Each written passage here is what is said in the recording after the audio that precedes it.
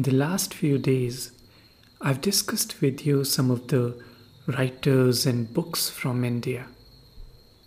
And today, as I close this theme, let me take you to something that is very close to India, that is truly the soul of India. And that is the mysticism that you find in India. It goes as far back in history as you can find. In one of the ancient scriptures of Rig Veda, for example, you'd find many mystic verses. For example, consider these lines. Who really knows? Who can presume to tell it? Whence was it born? Whence issued this creation? Even the gods came after its emergence. Then who can tell from whence it came to be? That out of which creation has arisen, whether it held it firm or it did not. He who surveys it in the highest heaven, he surely knows. Or maybe he does not. So as you can see, even in the religious scriptures, you find a lot of mysticism.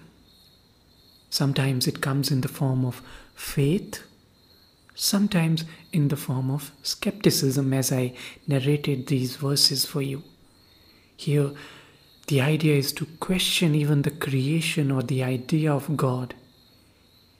And as we'll see in this podcast, some of these verses or some of the poetry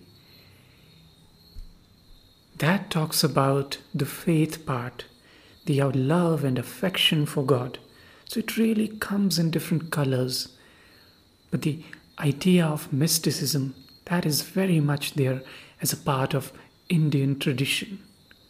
So today in this episode, I'm going to narrate some mystical poetry verses from the ancient traditions, ancient writers, even medieval writers and mystics of India.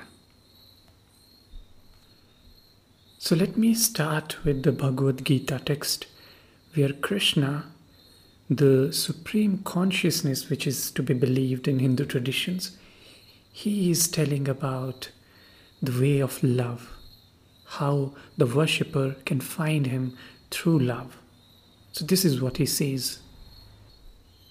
Still your mind in me, still your intellect in me, and without doubt you'll be united with me forever.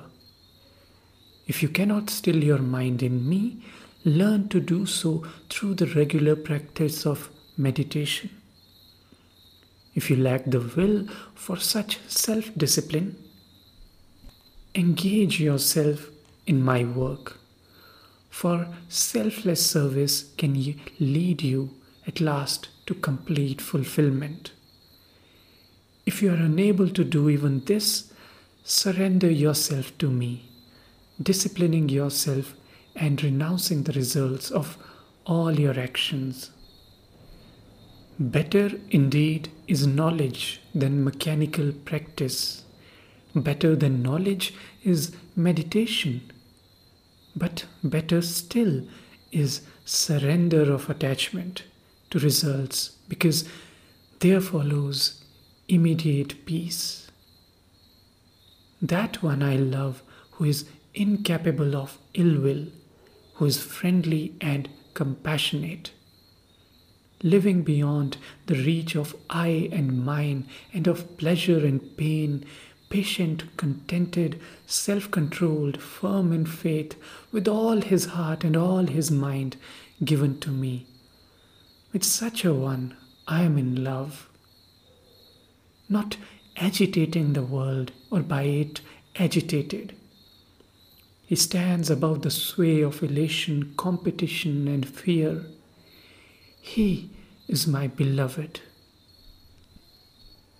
And then there is a wonderful song by Adi Shankara or Shankaracharya, which is I Am Shiva. It is dedicated to Hindu god Shiva, but once again it talks about the supreme consciousness, that there is non-dualism. This duality of everything, these boundaries, all these are illusion. So I'm going to narrate this beautiful, beautiful song, which is obviously originally in Sanskrit, but like all these verses, I'm narrating for my listeners the translated English version. So here we go. I am neither the mind, the intellect, nor the silent voice within, neither the eyes, the ears, the nose, nor the mouth. I am not water, fire, earth, nor ether. I am consciousness and bliss. I am Shiva. I am Shiva. I am not the life force, nor the vital airs, not the 7 components, nor the 5 sheets. I am not the tongue, hands, feet, nor organ of procreation. I am consciousness and bliss. I am Shiva. I am Shiva. Neither attachment nor aversion can touch me. Neither greed, delusion, pride, nor jealousy are mine at all.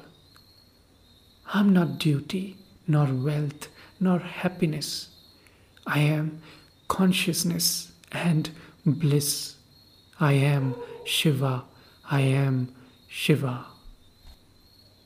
I am not virtue, nor vice, not pain, nor pleasure. I am neither temple nor holy word, not sacred fire nor the Vedas.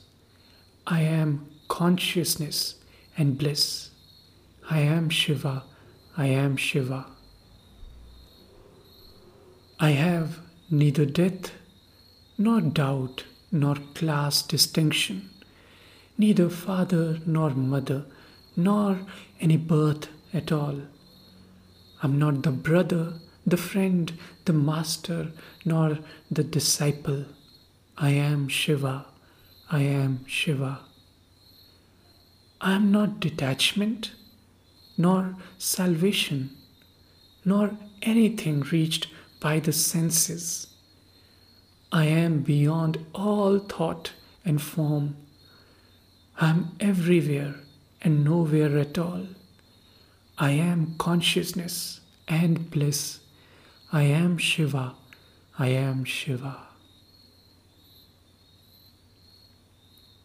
So that's the song by Adi Shankara, and you must listen to the Sanskrit version as well. It goes by the name called Shivoham Shivoham. It's wonderful. Now let's come to the medieval times, and during the Bhakti period, as it is called, we have Mirabai, who is the worshipper of Krishna. She really devoted her life to Krishna and sings and writes poetry for him. I have discussed some of her poetry in one of the earlier podcasts. So here are a few lines from Mirabai, and here once again she is talking about Krishna.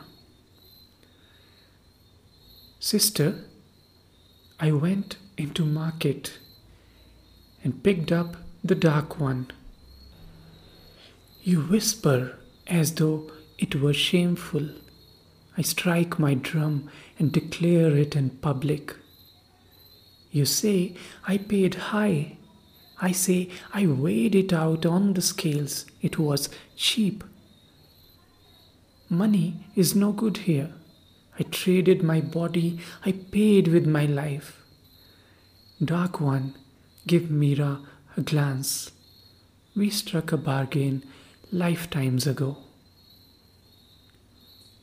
So that's really a really short poem by Mirabai. The dark one is she's referring to Krishna and talking about the idol that she's got of Krishna. So that is when you find worship or faith being practiced in form of pure love. And this idea of the union with God, finding the love of God, is reflected in most of the bhakti poetry. And one of the famous poets was Kabir Das. So I'm going to recite a few lines from his poetry. Here it goes. O Sadhu, the simple union is the best. Since the day when I met with my Lord, there has been no end to the sport of our love. I shut not my eyes, I close not my ears, I do not mortify my body. I see with eyes open and smile and behold his beauty everywhere. I utter his name, and whatever I see, it reminds me of him. Whatever I do, it becomes his worship. The rising and the setting are one to me. All contradictions are solved. Wherever I go, I move round him. All I achieve is his service. When I lie down, I lie prostrate at his feet. He is the only adorable one to me. I have none other. My tongue has left off impure words. It sings his glory day and night. Whether I rise or sit down, I can never forget him. For the rhythm of his music beats in my ears. Kabir says, my heart is frenzied, and I disclose in my soul what is hidden. I am immersed in that one great bliss which transcends all pleasure and pain. And then when you come to slightly modern times, you have the poetry of Fakir Chand. And I'm going to recite a really short verse by him. It says, my soul cries out, snared by the beauty of the formless one.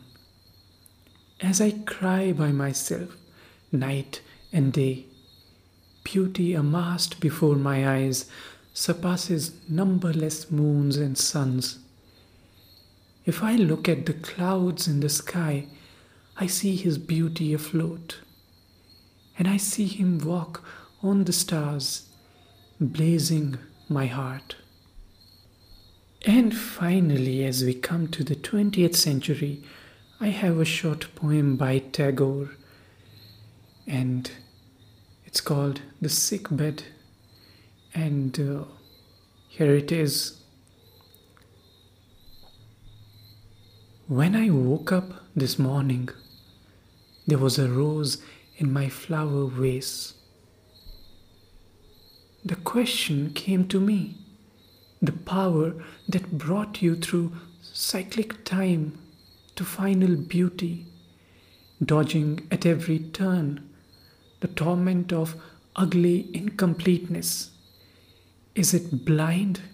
Is it abstracted? Does it, like a world-denying sannyasi, make no distinction between beauty and the opposite of beauty? Is it merely rational, merely physical, lacking in sensibility? There are some who argue that grace and ugliness take equal seats. At the court of creation, that neither is refused entry by the guards. As a poet, I cannot enter such arguments. I can only gaze at the universe in its full, true form, at the millions of stars in the sky, carrying their huge, harmonious beauty, never breaking their rhythm or losing their tune, never deranged and never stumbling. I can only gaze and see in the sky the spreading layers of a vast, radiant, petaled rose. So that's it for today, and I will catch you next time with the new theme. So, catch you next time. Keep following, keep sharing.